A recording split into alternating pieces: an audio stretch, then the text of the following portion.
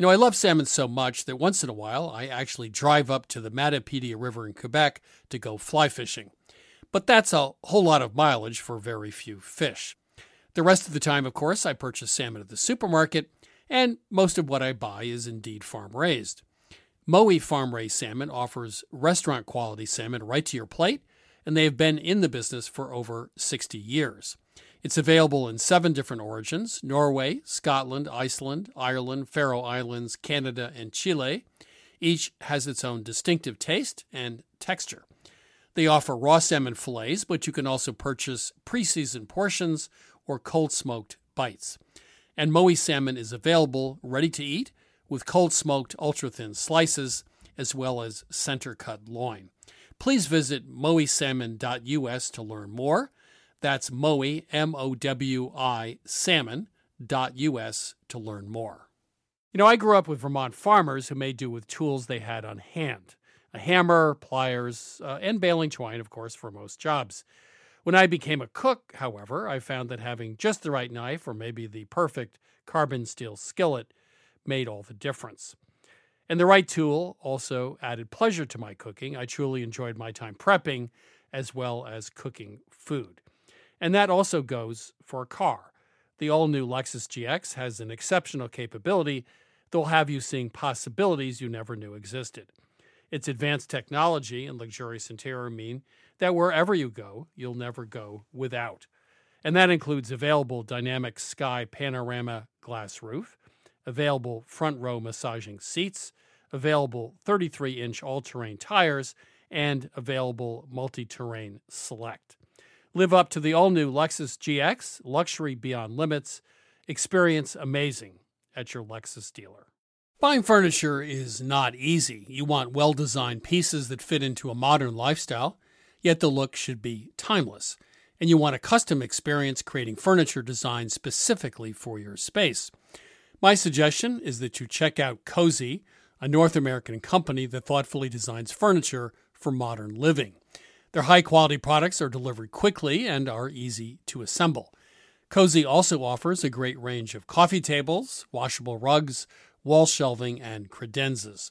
Their outdoor collection features high-quality modular sofas and sectionals made for outdoor living. You can visit their store in Toronto. Cozy now has expanded from an online market to their first in-person space, or go directly to their website at cozy.com. That's COZEY.com. Transform your living space today with Cozy. Visit cozy.com to start customizing your furniture today. I like classic clothing that never goes out of style, and that's why I suggest you check out Quince, an online clothing store that focuses on timeless essentials at great prices. I recently bought a Mongolian cashmere sweater for under $100. It's a great sweater and a great deal. Now that warm weather is upon us, Quince has all the seasonal must-haves, like 100% European linen shirts from $30, performance polos, and versatile flow-knit activewear. The best part, all Quince items are priced 50 to 80% less than similar brands by partnering directly with top factories. And Quince only works with factories that use safe, ethical, and responsible manufacturing practices, along with premium fabrics and finishes. Upgrade your wardrobe. Go to quince.com/milkstreet for free shipping on your order and 365-day returns. That's QUINCE.com/milkstreet to get free shipping and 365-day returns. Quince.com/milkstreet. Hi, this is Christopher Kimball. Thanks for downloading this week's podcast. You can go to our website, 177milkstreet.com, to stream our television show, get our recipes, or take our free online cooking classes. Enjoy the show.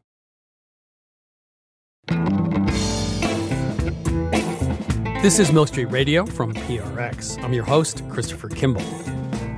I think the food industry naturally has a dark side to it because it is a world of excesses, almost like a hedonistic world, right? And there's something so decadent about spending your life in the pursuit of sensual pleasure.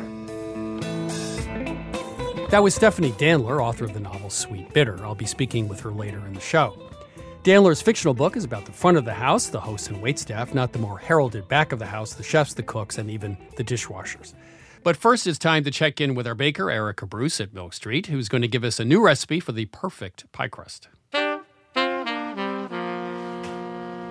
Erica, how are you? I'm fine, thanks, Chris. So you know, because we've worked together a long time, that for 35 years I've had this insane obsession with pie pastry because it's, how much water do you add? It's too wet, it's too dry, it doesn't roll out. You have to cut the butter into pea-sized pieces, whatever that means, how big are the peas. And then it's, as I said, hard to roll out. You get it in the pan or the tart shell, and it starts to shrink when you pre-bake it. So it has all these problems. And sometimes also it's tough by the time you end up with all this process. So I wanted a pie pastry that's, there's no guesswork about how much water to add or how to do the butter. It's easy to roll out, does not shrink, or at least very much, when you pre-bake it. Right. And that's all I want. That's it. Easy. Streamlined recipe, no problem. No, actually, I found that by looking at something called Japanese milk bread. Have you ever heard of that, Chris? I have heard of it. Okay. It's a very tender, moist, pillowy, soft loaf of bread. And the way that they get this bread to be the way it is, they use a method called the Tangzong method. And they make a paste out of flour and boiling hot water. And they mix that together and they add that to the dough along with the other ingredients, the rest of the flour and the rest of the water.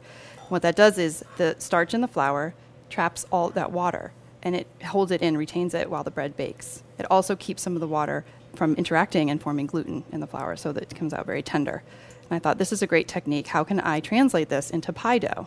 And what I found is that cornstarch worked like magic. It has much more thickening power than flour because it's a pure starch, and it absorbs much more of the water. And I found that I could add all of the water in my pie dough with the cornstarch, mix it together, create this gel, and that solved that problem of the guesswork of trying to figure out how much water you're going to add to your dough. So you have a gel which looks like, like silly putty. You just add that to the flour? You add that to the flour. Yeah, that's another trick that we learned is that you sort of mix your ingredients backwards. Instead of cutting your butter into your flour into the quote-unquote pea-sized pieces, whatever that is, right? You can add your gel to the flour, you combine it completely, and then you dump in all your butter. And we also added an extra ingredient for extra insurance that the dough would be tender, and that's sour cream. And the reason we chose sour cream is because it's a dairy product, and as a dairy product, it contains a peptide that interferes with the formation of gluten, so that makes a tender dough. And also, it's, has a large amount of fat, which is always a good thing. So all the ingredients are pre-measured. You cut everything in fully, right? I mean, there's no piece-sized pieces. Yeah, you cut everything in fully. You just add the butter and the sour cream, and you process it until the dough completely comes together, so you don't have to guess how big are your pieces or how far have you gone. You just bring it all together in the food processor. So you let it rest, I assume, in the refrigerator, which one always does. So explain the texture to me. How is it different than pie dough? Yeah, once it's sat for about an hour in the refrigerator, it's like smooth and as soft as Play-Doh. It really does feel like Play-Doh when you're rolling it out. And it's completely smooth, so you don't get any of those jagged, broken edges. It's not sticky or wet because all that water is being trapped up in the cornstarch gel. So you start with a gelatin, microwave, water, cornstarch, make a gelatin, cut that in the flour, then add your butter, 10 tablespoons, a little sour cream, salt. It all gets fully mixed in, like they would in Europe. They don't have big pieces of butter. Fully mixed in, let it rest, and it rolls out like a charm, easy to do, and then it doesn't shrink when pre-baked. And, with Thanksgiving as well, there's a lot of pre-baking of, let's say, pumpkin or pecan pie shells. And very often they pre-bake, you don't have enough room for the filling. So this solves all your problems. I can go to sleep tonight. Thank you. You're welcome. You're listening to Milk Street Radio. I'm your host, Christopher Kimball. You can find this week's recipe on our website, milkstreetradio.com. All of our shows are available on iTunes, Stitcher, and TuneIn, and also at our own site, milkstreetradio.com. Now let's take some of your cooking questions with my co-host, Sarah Moulton, star of Sarah's Weeknight Meals, also author of Home Cooking 101. Sarah, welcome to Milk Street. Ready to take calls? I am ready. Welcome to Milk Street. Who do we have on the line today? Hi, this is Pamela. Hi, Pamela. Where are you calling from? Toledo, Ohio. Okay. And you have a question for us. Here's my question. My mother lives with us now, and we all like a good steak every now and then. Unfortunately, all of us like it done at a different level of doneness. My mother likes it rare, I like it medium rare, and my husband likes it well done. I can never seem to coordinate very well how to get it all to come out at the same time. Either everything ends up too rare or ends up too overdone. And I'm just wondering, can you give me some kind of an idea how to coordinate the cooking so that we can all be served at the same time and everybody's happy? I have a brilliant, at least I think it is, technique. you put the steaks on a rack on a pan in a 250 oven to start, Okay. and make sure they're patted dry. I actually leave them out at room temperature, salted for a while, but you don't have to do that. In general, I bring them up to about 90 degrees internal, 95 degrees, and then I'll finish them very quickly on a grill or on a saute pan, okay?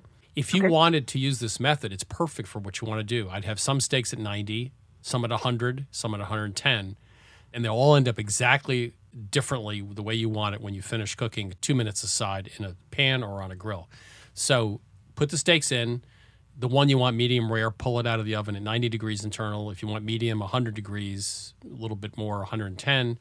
And now they're all pre-cooked up to a certain level, and then finish them exactly the same way on the grill or the pan, and you're all set to go. And that would be a great way to do it. That's really brilliant. Now, but you need a really good meat thermometer for that. The best thermometer is the Thermapen. It's made by ThermaWorks. It's almost $100. Oh, dear. But there are some other ones. OXO makes one. CDN makes one, and they're $20, $25. And they're fine. One trick with steak. Use tongs, pick it up, insert the thermometer horizontally, sideways. And get it into the center of the steak, because otherwise it's a little tricky, but that'll help. I think that's a great idea. That's the really good way to do it. Yeah. And by the way, you'll also have more tender steaks and more flavorful steaks, because the gentle cooking. You get some enzyme action going in the oven. You know, it's interesting because that's how I cook big roasts at a really low temperature. You can sear them very briefly ahead of time or sear them at the end. But the point of cooking something at 250 degrees is, let's say you want it to be rare. If you cook it to the desired degree, I mean, with a roast, I'd probably do it to 110.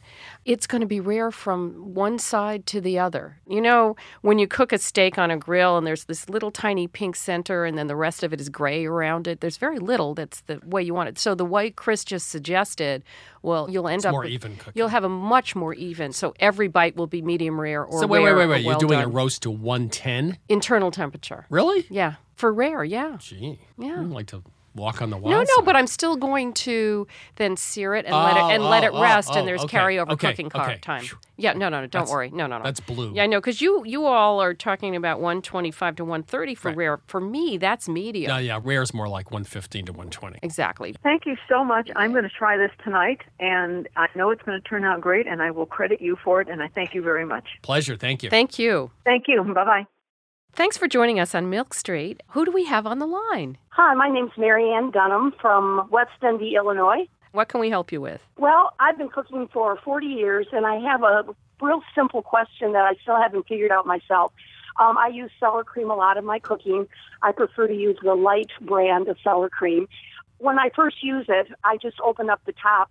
Usually there isn't any moisture that has collected in the container, but after I go back into the refrigerator and I get it back again for a second and a third time, there's always some type of liquid on the top of the sour cream. And my question to you is, do I drain that, which I've been doing for years, or do I stir that back into the product in order to get a better quality product when I'm using it in my baking? I would recommend stirring it back in. What it is the whey that separates out. And that is a liquid that's, very full of protein and good stuff, So I would just stir it right back in. Well, I'd stir it back in for a different reason, because once you cut into sour cream, for example, then let it sit, then that liquid is apt to come out. It'll be too dry. In other words, the liquid proportion is going to be wrong. So I would definitely just whisk it back in with a spoon or fork. On that note, it's funny about how many things that you buy at the supermarket that have some sort of liquid in there. You think about tahini or natural peanut butter and yogurt. Right. And I'd say in almost all of those cases, I would stir it back in. When in doubt, Right. stir it back in. My favorite is sounds good. Jell-O. Gels. A lot of things. Do you eat a lot of Jell-O, Chris No, Kimball? but it's 3%. It's 97% water. Oh. It's the perfect food because they're just selling water, essentially. I mean, from a profit point from of a view. profit point of view. So is watermelon, by the way, and healthier for you. So, My mother-in-law used to serve Jell-O Yeah. as a first course. There's always room for it's Jell-O. not a first course. It's like it's a vegetable. Well, the trouble with that is there's a lot of sugar in it. There is. What Right. I do is I take fresh orange juice that I've strained and I add gelatin to it. Then I let it set, and what I often do is hollow out half oranges and put the mixture back into them. That's very Victorian of you. I know. And then I'd stabilize them in muffin tins so that they don't tip out, and then I gel them, and then I cut them into wedges, and you've got Jell-O wedges. Oh, my gosh. You can add alcohol to it, too.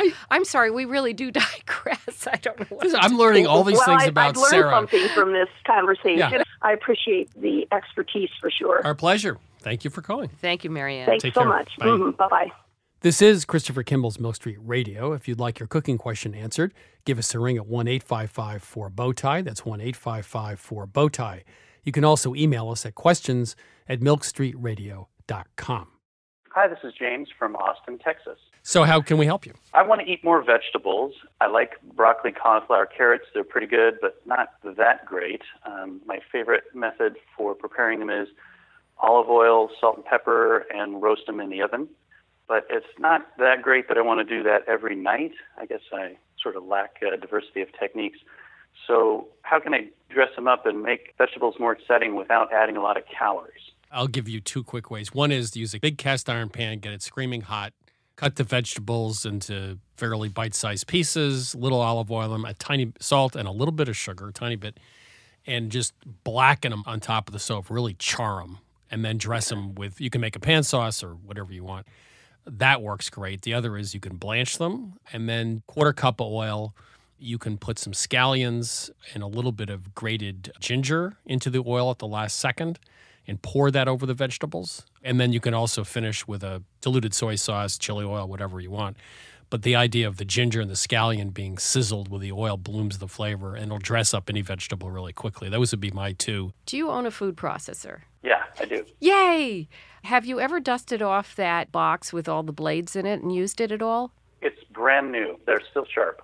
Yay! My husband loves beets, and beets take too long to cook, and they stain your hands, and my hands, I don't look my age, but my hands make me look like I'm like 90 years old. Right, Chris? Look at those old hands. No, 82. 42.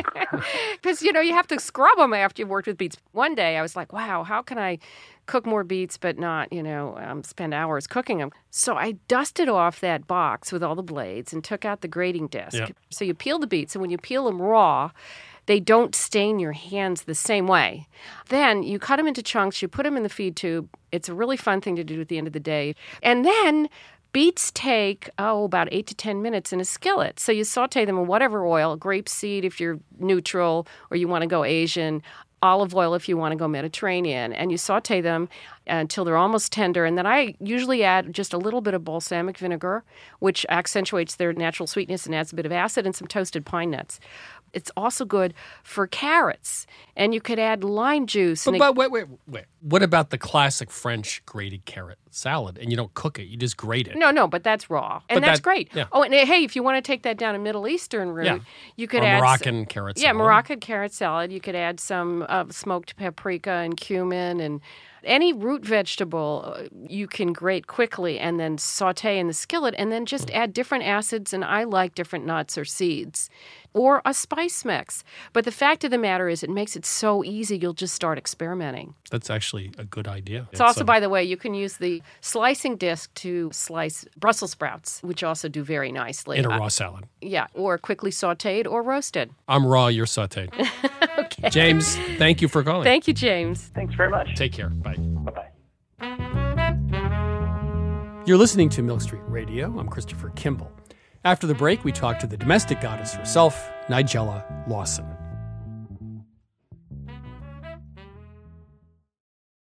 I'm Christopher Kimball, and now here's a word from our friends at Allagash Brewing Company, who love food as much as we do here at Milk Street. Hi, this is Jason Perkins. I'm the brewmaster at Allagash, and I've been making Allagash White in Portland, Maine since 1999.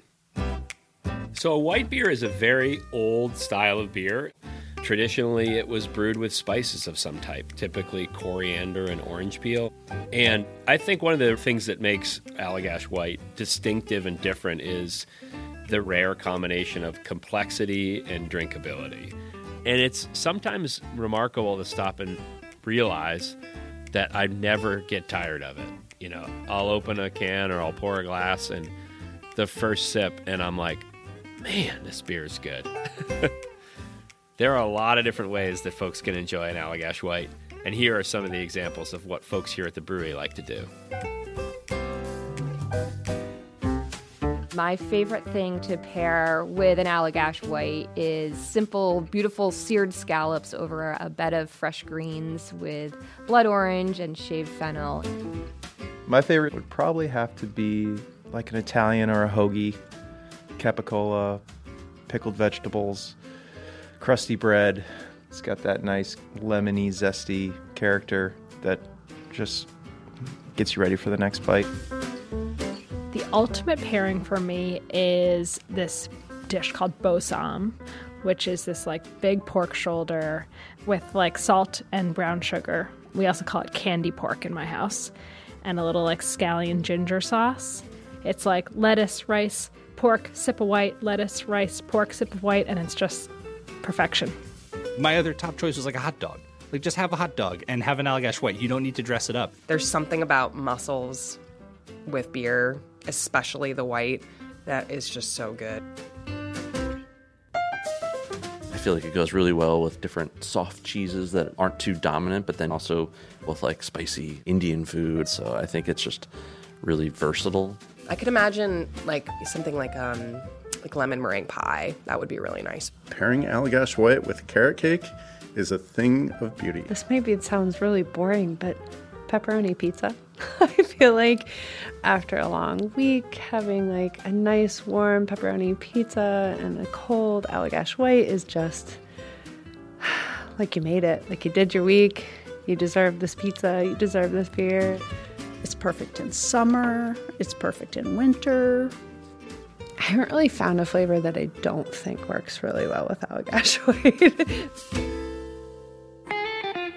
Yeah, so not only do I drink it while I cook, I often cook with it. So if I'm creating some kind of stew, I'll add a little bit of Allagash White to it.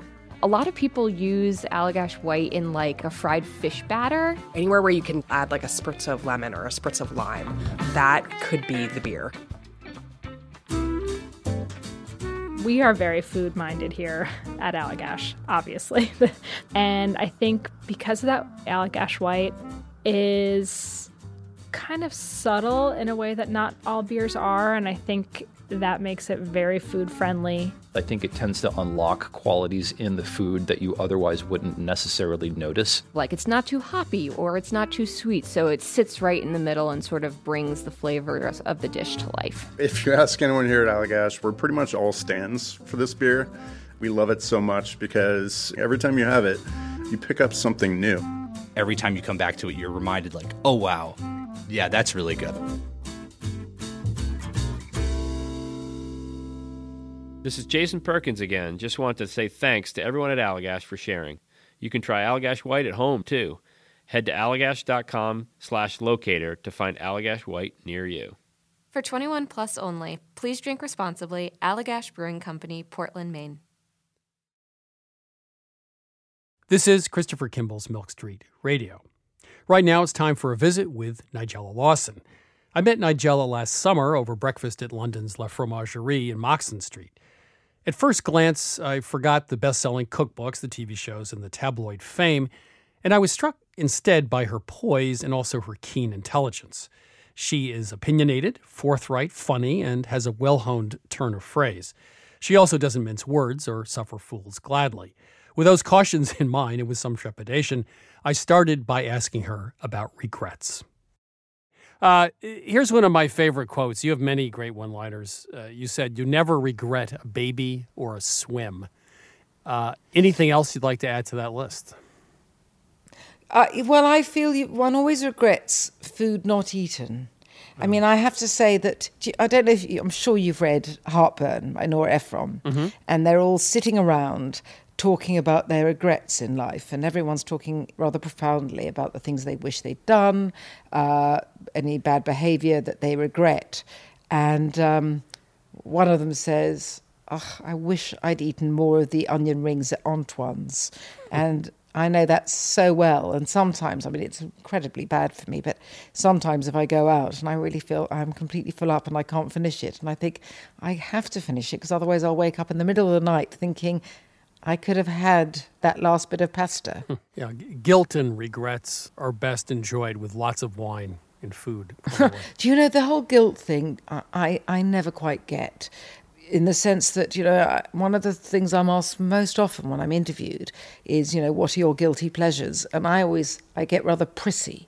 And I always say to everyone, look, if you feel guilty about pleasure, you don't deserve to have pleasure.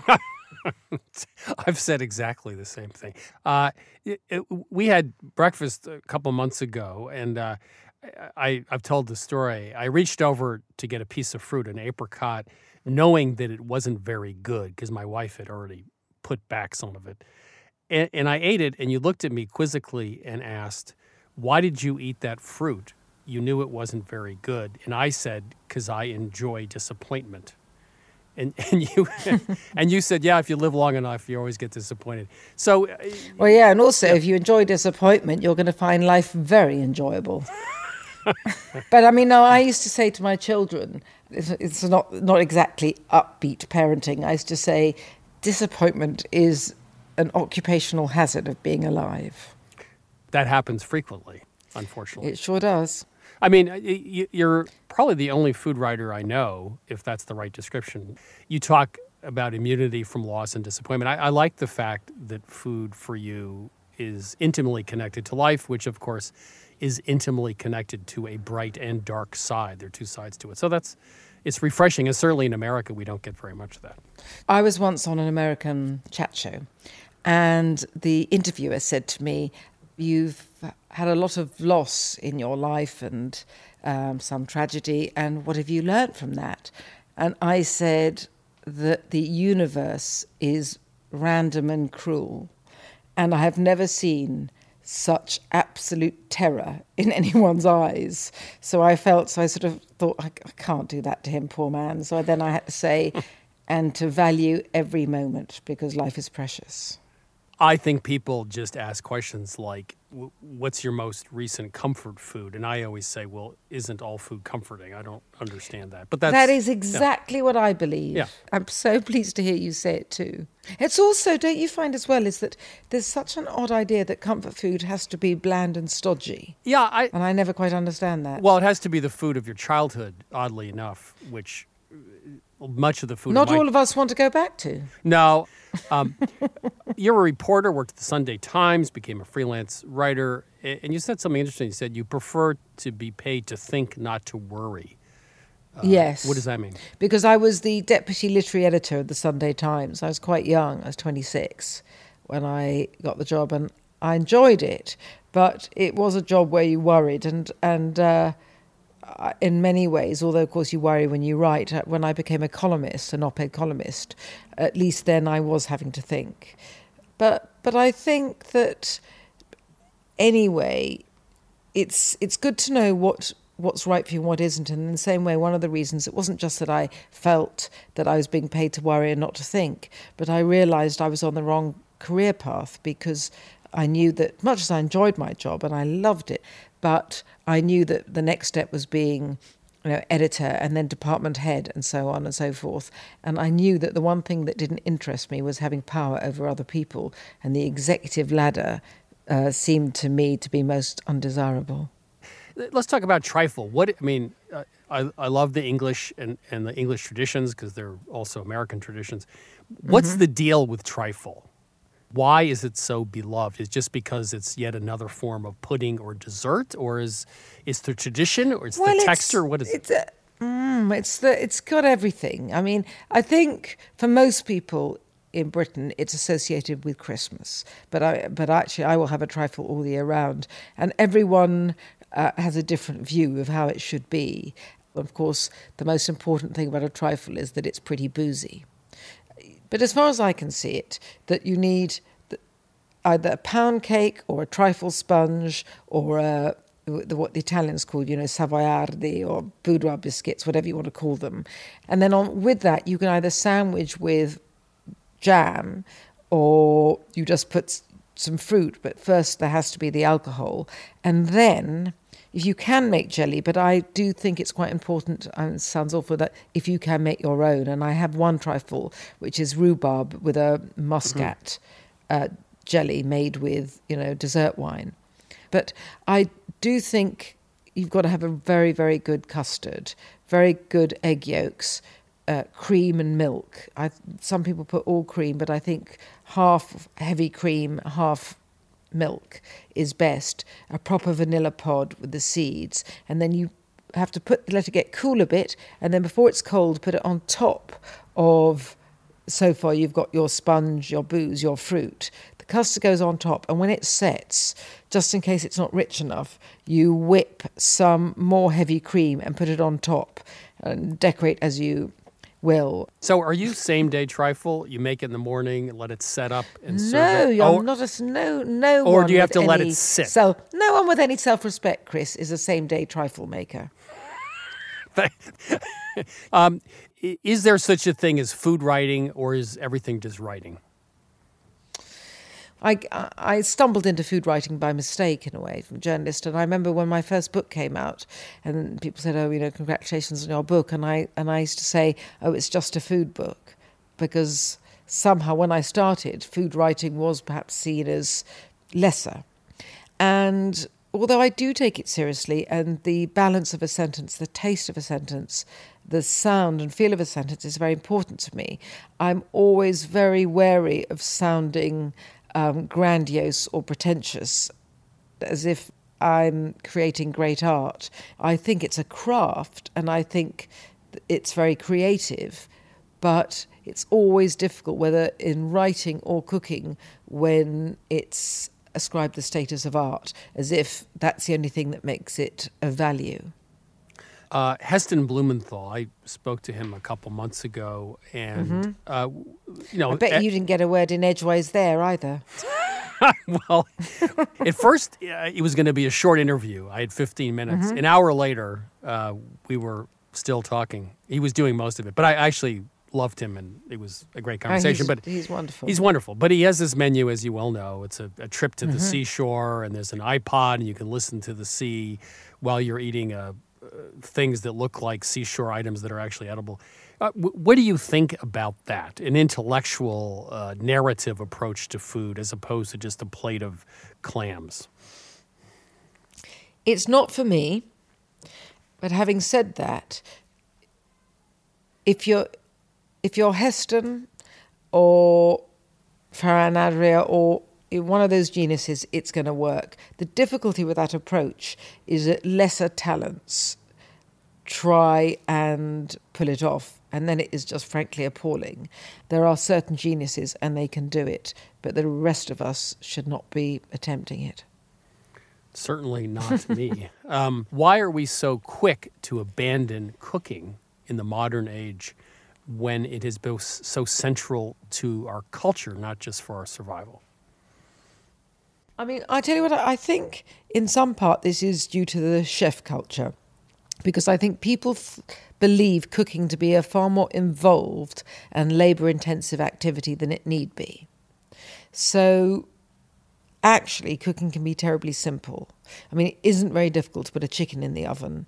I sometimes get, when people say I haven't got time to cook, I feel like you're not writing War and Peace in the evening, But once you start chopping or stirring, as long as it's nothing very demanding, it really helps me to decompress. I think it helps a lot of people decompress. But in the same way as exercise, the idea of taking exercise is abhorrent, but actually you always feel better when you do it, I think. You've reacted to this before, but some people say a good diet makes a good person, and that just drives you crazy. Well, I have written about this and been very vocal on the subject, but I feel there's a real link between the purists and the puritanical, and it all comes down to fear of the flesh. The world is random. The world is chaotic.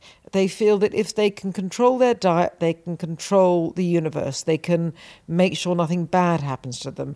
Immortality is greatly to be desired, but impossible to attain. People think somehow through their diet they can ward off mortality. So I understand what that particular neurosis is about, thinking a good diet makes a good person.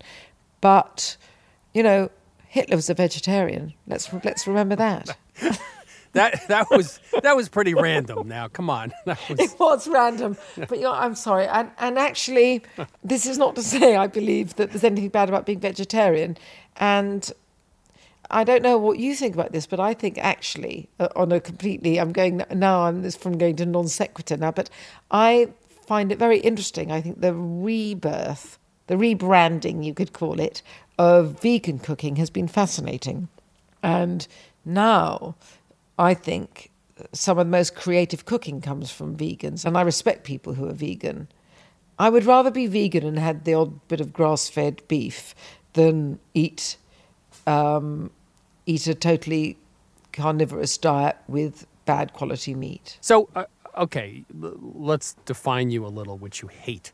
What a horrible idea, Chris. I know, it's a terrible idea. I'm going to try it anyway. You're not an apologist for food. You're not a cheerleader. You're not a moralist. Are you a hedonist when it comes to food? Is food just, it just is one of the things one does if one's a sentient human being? Well, what is it?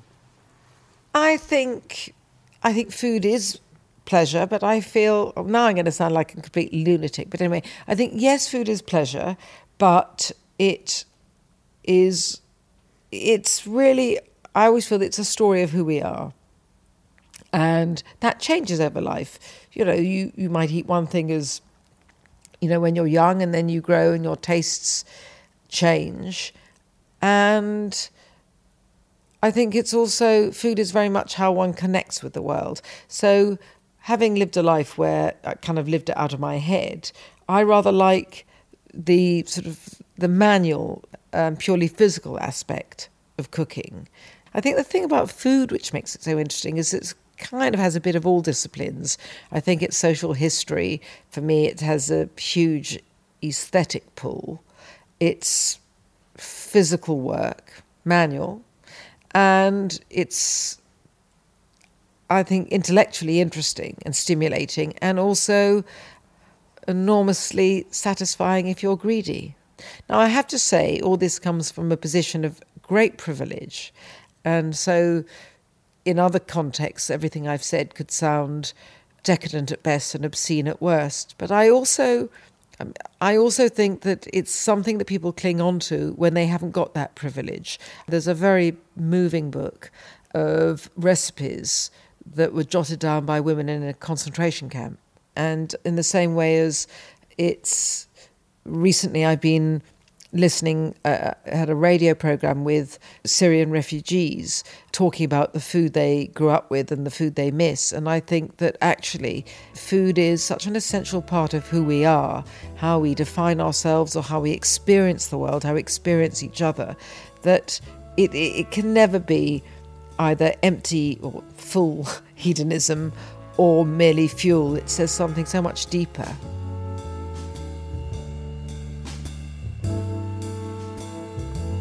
That was Nigella Lawson, food writer and also food TV host. Many consider Nigella a domestic goddess, an earthier Martha Stewart, if you like. Jamie Oliver is a good bloke, Rachel Ray is the girl next door, and the Barefoot Contessa is, of course, the guru of the Hamptons lifestyle. I've never met Jamie, but I can say from experience that Nigella is thoughtful and witty. Rachel is one of the most genuine people you'll ever meet. And Ina Garten is a modest, almost shy person who owns one of the keenest business minds around. The famous among us may be different up close, but at least in the world of food, they live life fully, they take their chances, and they earn their pleasures. And that's why they are, in fact, a breed apart. They realize that pleasure is fleeting, life disappoints, and every bite counts. Yes, Nigella, there are no guilty pleasures.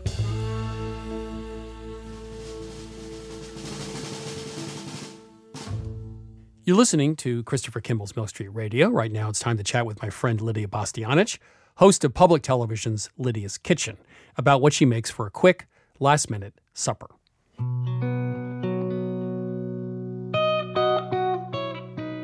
Lydia, how are you? How you doing? I'm doing great. So let's say it's Tuesday night. You have 45 minutes to get something on the table. How would you think about doing that? I think if you have half an hour to prepare dinner or so, you go to the cupboard and you go to the refrigerator. In the cupboard, of course, I would pull out pasta and some kind of basic intense ingredients. I'm always talking kind of an Italian mode. Some anchovies, some olives, some capers, of course, some good olive oil, and then in the refrigerator, whatever you have, vegetables. I love vegetables, so any little piece of vegetable, even kind of leftover vegetables, or if you have some shrimps, and something, a little sauce that you made the day before. So whatever you have left, even in the freezer, you put it in the pan, put the water boiling, put the pasta to cook, some oil, some crushed garlic, and you go on with a little bit of anchovy, and then the vegetables, and the fish, or even shredded chicken, a little chicken breast you have there, you just shred it and you throw it in there, season it, take a little bit of the pasta water where the pasta is cooking, add it to the pan. That will make you the pan sauces. And when the pasta is done, you fish it out and throw it in the sauce with the pan and finish cooking it there, and then you bind the whole thing with another drizzle of olive oil and grated grana padano, and voila, you have dinner for 4, I would say less than half an hour. Oh, that sounds good. I mean, one question. So you slightly undercook the pasta and put that in the skillet with the sauce to finish, right? Yeah, I always do that. Us Italians, we like it al dente, but I undercook it a little more. So I fish it out, I put it in the sauce, and then I take a little bit of the pasta water, add to that pan so that the pasta can cook a little more. But while it's cooking in the pan with the sauce, it's absorbing the sauce. And it's making the sauce nice and velvety. So, when the pasta is done to your likeness, add the cheese, toss it well, and voila. Good glass of wine, don't forget that. And next Tuesday, somebody will be standing outside your door knocking to have supper. But for those unexpected visits, the cupboard and whatever you have left in the refrigerator will do. Lydia, thank you so much. A great recipe for Tuesday night. Thank you. Thank you, Chris. Yeah, bye-bye. Take care. I'm Christopher Kimball. You're listening to Milk Street Radio. After the break, more of your cooking questions with my co-host Sarah Moulton, the star of Sarah's Weeknight Meals and author of Home Cooking 101. I grew up with Vermont farmers who made do with tools they had on hand. A hammer, pliers, and baling twine, of course, for most jobs. When I became a cook, however, I found that having just the right knife or maybe the perfect carbon steel skillet made all the difference. And the right tool also added pleasure to my cooking. I truly enjoyed my time prepping as well as cooking food. And that also goes for a car. The all-new Lexus GX has an exceptional capability that will have you seeing possibilities you never knew existed. Its advanced technology and luxurious interior mean that wherever you go, you'll never go without. And that includes available dynamic sky panorama glass roof, available front row massaging seats, available 33-inch all-terrain tires, and available multi-terrain select. Live up to the all-new Lexus GX, luxury beyond limits. Experience amazing at your Lexus dealer. I love salmon so much that once in a while I actually drive up to the Matapedia River in Quebec to go fly fishing. But that's a whole lot of mileage for very few fish. The rest of the time, of course, I purchase salmon at the supermarket, and most of what I buy is indeed farm-raised. Mowi farm-raised salmon offers restaurant-quality salmon right to your plate, and they have been in the business for over 60 years. It's available in 7 different origins: Norway, Scotland, Iceland, Ireland, Faroe Islands, Canada, and Chile. Each has its own distinctive taste and texture. They offer raw salmon fillets, but you can also purchase pre-seasoned portions or cold-smoked bites. And Mowi salmon is available ready to eat with cold-smoked ultra-thin slices as well as center-cut loin. Please visit mowisalmon.us to learn more. That's Mowi, M-O-W-I, salmon.us to learn more.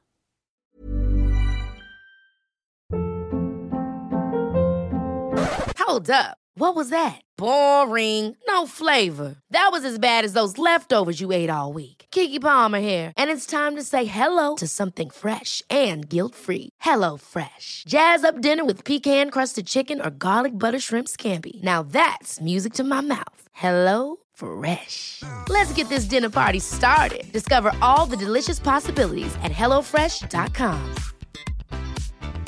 Mom deserves the best, and there's no better place to shop for Mother's Day than Whole Foods Market. They're your destination for unbeatable savings, from premium gifts to show-stopping flowers and irresistible desserts. Start by saving 33% with Prime on all body care and candles. Then get a 15-stem bunch of tulips for just $9.99 each with Prime. Round out Mom's menu with festive rosé, irresistible berry chantilly cake, and more special treats. Come celebrate Mother's Day at Whole Foods Market. Hi, I'm Daniel, founder of Pretty Litter. Cats and cat owners deserve better than any old-fashioned litter. That's why I teamed up with scientists and veterinarians to create Pretty Litter. Its innovative crystal formula has superior odor control and weighs up to 80% less than clay litter. Pretty Litter even monitors health by changing colors to help detect early signs of potential illness. It's the world's smartest kitty litter. Go to prettylitter.com and use code ACAST for 20% off your first order and a free cat toy. Terms and conditions apply. See site for details. This is Christopher Kimball's Milk Street Radio. Right now it's time to take some calls with Sarah Moulton. Sarah, are you ready to go? I am very ready, Chris. Welcome to Milk Street Radio. Who's calling? Oh, this is Rosie Dunsford. Hi, Rosie. Hi, Rosie. How can we help you? Well, I was looking through your first edition of Milk Street Magazine and your foolproof pie crust. Mm-hmm. And my question is, can I make that pie crust for traditional filled pies? Like Sure. pumpkin, mince, etc. Sure.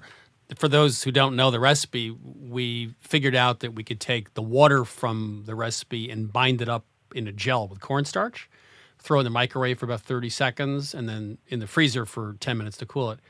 And since the water, therefore, doesn't really react as much with the flour, it doesn't get tough. But I don't know if have you made the recipe yet, by the way? I have made it. Yeah. The thing I love about it is the texture. It's almost like Play-Doh when you roll it out. It's It very, is. Yeah, it's very easy to much work like with. Play-Doh. Yeah. So I've made a 2-crust pie with it a couple times. I made lots of tarts with it. I've made pre-baked crusts for pumpkin, and it's just so easy to work with. So yeah, there's no problem. You can traditional That's pie's great. I have to make 30 pies, so. Woo! Well, I know. I do have to say though, the best pie crust I've ever had in my life was made, and traditionally in America, it was leaf lard from around the kidneys in a pig. If you ever get really good rendered leaf lard, the real deal, that's terrific. But I would say this is now my go-to because it's so easy to work with. This is for, you're making 30 pies for a restaurant? For my restaurant, yes. I just make the crust. The baker does the filling. And these are classic It's Thanksgiving commitment. pies? Or Yes. Uh-huh. Okay. Try that. 30 pies is a lot of pies, but they'll be easy to roll I out. will. So. Okay. Thank you for calling. Good luck with You bet. Thanksgiving. Loved it. Okay. Take care. Bye-bye. Welcome to Milk Street. Who's calling? I'm Ivy, and I live in San Francisco. And my question for you, what about convection ovens? There's no information on how to cook with a convection oven. And I've sort of experimented with it. It's nice for baking. I thought maybe with the circulating air, it would make a crisper skin on a roasted chicken, but it doesn't seem to be the truth. And I just have no idea how to use it effectively. You know, convection oven has one or two like $6 motors in the back of it, right? These little tiny fans. And they push the air around. So bread, doing cookies is great because it's more even cooking. A chicken's good. But the things you should never use in a convection are cakes, you know, souffles, anything that's sweet that rises. The top will dry out and set before it's fully risen. But I'm interested why your chicken didn't work, because it should have. So did you pat the chicken really, really, really dry? Yeah. No, good. In fact, sometimes I will salt it and then leave it in the refrigerator overnight. And then pat it dry? And then pat it really dry. So it is seasoned and dried out. Do you oil it before you put it in the oven? Yes. And what temperature do you do it at? I've gone from 450 and then turning it down after 20 minutes or so. I tried 425, 400. When I do it about 400, the fond on the bottom of the pan doesn't get scorched, and it makes better sauces. You still don't get a brown enough chicken? Yes, I just don't get it crispy enough. What size chicken are you working with? Well, we've got big old chickens. They're usually about 5 pounds. Wow. And how long are you roasting it for? About an hour and a half. Something's strange. Yeah, something's strange. Yeah. I'm going to blame your oven. That makes life easier. Well, I was going to say... I did a redo on my kitchen, and I got the dumbest oven I've ever had in my life. And, the ovens are always at 500 degrees in restaurant kitchens. We would cook 3.5 pounders at 45 minutes at 500 degrees, and they'd come out gorgeous. So at home, I translated that to 450 in a regular oven. So when you said 400, I was thinking maybe in a convection, it should be 425. I would do 450 on convection, a 5-pounder for what? An hour? Yeah. Or 45 and then turn it down? The problem is America's skin crazy. Everyone wants the perfect skin. Yeah. If you don't care about the skin, poaching it actually is foolproof. So I'd argue to always cook it with the skin on and then take the skin off later. Skin has a lot of fat in it, and fat is a conductor of flavor. So I would opt for keeping it on. I don't think we solved your problem, though. Well, we came up with something. We did. All right. Anyway, give that a shot. Amen. Okay, Ivy. Good luck. Thank you. This is Christopher Kimball's Milk Street Radio. If you'd like your cooking question answered, give us a ring at 1-855-4-BOWTIE. That's 1-855-4-BOWTIE. You can also email us at questions@milkstreetradio.com. Hi, this is Dan. I'm calling from Fairfax, Virginia. Hi, Dan. Hi, Dan. So the grocery store that my wife and I frequent sells only organic cane sugar, basically, not the standard granulated white sugar that you get in most grocery stores. And I hadn't thought much about this, but in your recipe for caramel oranges, you had noted that you should not use this quote-unquote natural sugar since it would make the color of the caramel hard to judge. So that got me thinking. I was wondering if I was messing myself up by using this sugar in other recipes, not just the ones that require. Yeah, that's a good question. Shade. That comment actually comes from me because I was making that caramel, and I buy natural cane sugar at the same place you probably do. I found it was a little more difficult with the caramel because it was harder to see the color. It seemed to bubble up more. It was cloudier. It was a little more difficult to work with. However, I use that sugar for everything else for baking, and I've never had a problem. So I think it's fine. I just think when color matters and you need a really refined product, caramel would be, a sugar syrup would be, I think, the only time you'd really have to worry about it. I mean, Sarah? Well, yeah. I mean, I think it's sort of golden. It's not white, correct? It's not. It's still got a little bit of the residual molasses from the whole, sugar process. And molasses also has more moisture. So it's just sort of slightly a different animal. So, yeah, I could see how when making a caramel that would be a problem. I'm going to be honest. I haven't played with it all that much, so I've used it for years, and I do with beating egg whites or with cakes or anything else. I think it's, of course, if it's dissolved in like a cobbler or something, it's not a problem. Yeah, I think it's when you caramels sugar syrups the only time you really want to have. You need to see, and you need it to behave the same way. And I think it does bubble up differently. Yeah. I don't think it behaves quite the same. So I think that's the exception to the rules. Right. Sugar syrup. So. Right. Okay. Great. Well, so it sounds like when color matters, we should go for the natural stuff. I think we have to call that go for the regular granulated sugar. Yes. Yeah, and so I use the same thing you do for almost everything. That's good to know. Empirical evidence. We like that. Okay. Thanks. Take care. Dan. Well, I appreciate your information. Thank you. Thank you. Thank you. Bye. All right, bye. This is Milk Street Radio. I'm your host, Christopher Kimball. Stephanie Danler, she's the author of the bestseller Sweet Bitter, decided to write a fictional book about the front of the house, the hosts and waitstaff, not the more heralded back of the house, the chefs, cooks, and dishwashers. Based on her experiences in coffee shops and at a high-end New York eatery such as Union Square Cafe, this work of fiction is also autobiographical. So you moved to New York City in your early 20s, and you worked at the Union Square Cafe, which I would assume would be a fairly plum job. How did you get that job? Yeah, it was my first job out of college. I was 22, but I had been working in restaurants since I was 15 years old. So I started as a hostess, and I worked at a coffee shop all through college, but I had never had another job. The narrator of the book, Tess, she's actually brand new, but I wasn't. I knew something about wine. I knew something about oysters. But I picked up a Zagat guide, and I saw most popular restaurants in New York City, and I thought, okay, I'll just apply to all of these and see what happens. Okay, let's talk about the book, Sweet Bitter. So you said the book is about the power of what remains after disillusionment. I'm not sure what that means, but it certainly caught my attention. I actually didn't write that. Knopf did, but I stand by it 100%. I think that this story is really a young woman's sentimental education and loss of innocence. And so after she's been put through the trials and after she's learned a new language and a new skill, and after she's had her heart broken in every way, not just romantically, what remains? And I don't want to say too much about the end of the novel, but if you look at this book as a story about an education, what remains is her knowledge. She's grown more powerful because she has this knowledge about food and wine that no one can take away from her. You talk about eating as a discipline, it's language obsessed. Do you think the more you know about food, cooking, and eating, the more you're able to enjoy it or not? I do. That's a great question. And I wonder what you think about this, but I think that investigating something in a disciplined manner and learning a new way of talking about it forces you to pay attention and slow down in a way that most people don't. There's a lot of kind of thoughtless, automatic consumption of food.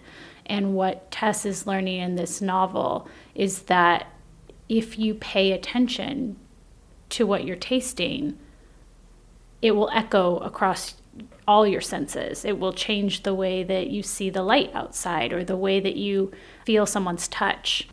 A quote here, the drama and the sexual tension, the sadness and the joy and the friendship, I think that those currents add a lot of energy to restaurants.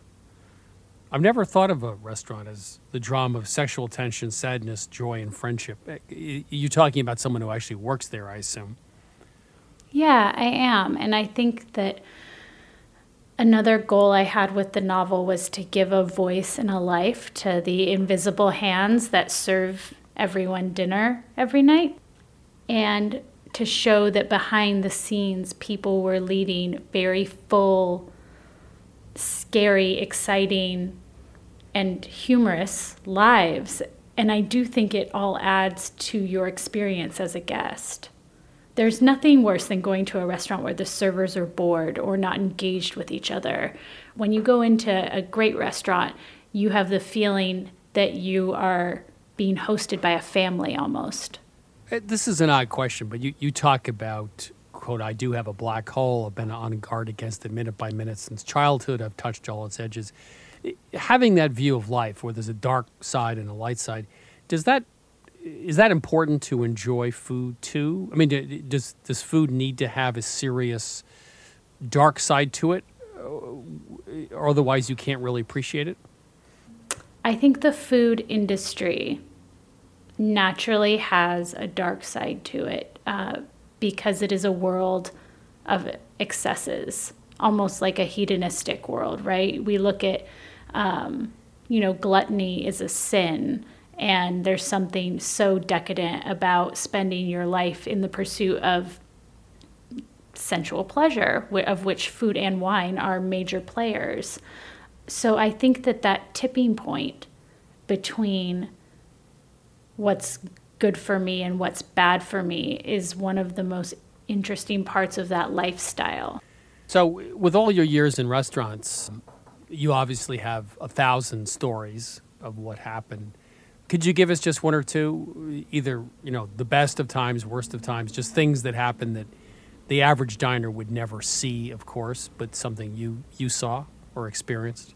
I have a very good one. So I have weathered many health inspections, and there is nothing more terrifying than when the health inspector walks in and your restaurant is full and you're doing a million things wrong because that's just how life works. It's messy.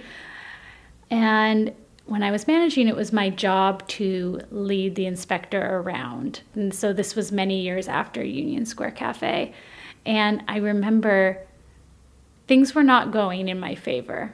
And I was sweating, and they're so hard to read, these health inspectors. You can never tell if they're about to shut the restaurant down, they're angry, or whether they found something, they just like nod and they make little notes. It's so terrifying. And then I was leading him, and there's a low pipe in this restaurant that everyone at the restaurant knows to duck because the low pipe is there. And he walks straight into it. And I was like, oh my goodness, I'm so sorry. Are you okay? He looks at me, bleeding, blood running down his face. He had to get 3 stitches. That is a true story that I have never told anyone publicly. And what happened to the restaurant? Did he shut it down? We passed. Oh. We got an A. Really? But but that inspection was canceled because he split his forehead open. Give me one thing about running a restaurant that nobody knows unless you're in the restaurant business. I think that I know how many moving parts and how many hours it has taken to get you your leg of lamb at that minute. I know that someone was mopping the floor at 7 a.m. and that the chef was at the Green Market shortly thereafter, and that people have been prepping all day, and that we employ a huge staff so that this leg of lamb can magically appear before you. But it's really interesting to see the way people hurry through a meal, that this is our life. We've spent all day working up to this moment. Every week it's the same thing, just so that you can have that first bite and be impressed. I'm Christopher Kimball. You're listening to Milk Street Radio. It's time for this week's Milk Street Basic. This week's Milk Street Basic is about solving a common problem of Thanksgiving, which is how to turn out a perfectly baked pie. So we suggest here at Milk Street that you use a sheet pan underneath the pie plate. The reason you do that, of course, is if the filling starts to bubble up outside of the pie, it doesn't go to the bottom of the oven where it starts to smoke. But there are actually 2 other reasons for this. One is that it reduces the flow of hot air up around the sides of your pie plate. This also, by the way, works with a tart pan or a cake pan, which means you don't overcook the sides before the center gets cooked. The second thing that happens is you're less likely to superheat the top of the oven because the flow of air from the bottom of the top is also reduced. This means you don't overcook the top of what you're baking before the insides are properly cooked. Now, one note of caution. If you're following a recipe that does not call for a sheet pan, you may have to increase baking time just a bit because you're reducing the flow of hot air around the oven. Thanks for listening to Milk Street Radio.